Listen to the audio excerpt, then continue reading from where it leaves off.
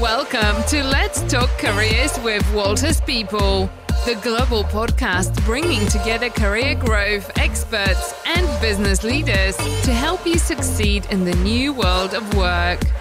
Ready, set, grow.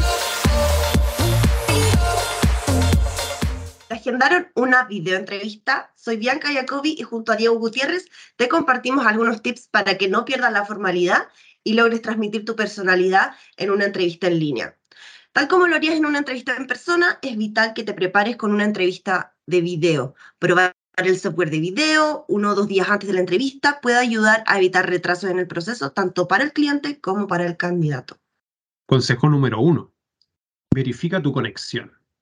Una mala conexión a Internet o una cámara de baja calidad pueden afectar tu concentración durante la entrevista y a menudo causar retrasos y, en última instancia, una mala experiencia, distrayendo a ambas partes y afectando la calidad de la entrevista realizada. Si la calidad de la pantalla o el sonido es deficiente, también puede distorsionar lo que percibes de la respuesta del entrevistado. Consejo número 2. Pregunta los detalles de la entrevista. Antes de que ésta se lleve a cabo, confirma la estructura y el formato, ya que hay 2 tipos de enfoques que suelen hacerse en entrevistas de video: en vivo y pregrabadas. Consejo número 3. Verifica los detalles. Las funciones mejoradas que recomiendan la ubicación de la cámara, la iluminación y la calidad del sonido te ayudarán a sentirte cómodo al completar la entrevista en línea y en tiempo real. Y también desempeñarte al máximo.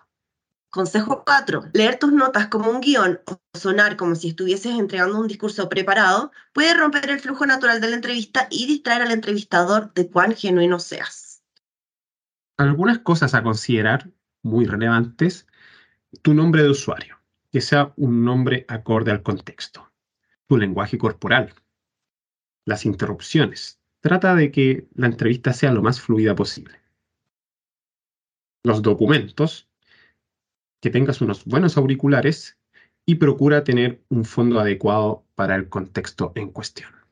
Agradecemos que nos hayan acompañado hasta esta serie y te invitamos a seguir escuchando nuestros podcasts de Walters People. Coméntanos qué otros temas te gustaría que compartiéramos y no olvides revisar todas nuestras vacantes en walterspeople.cl y en nuestras redes sociales.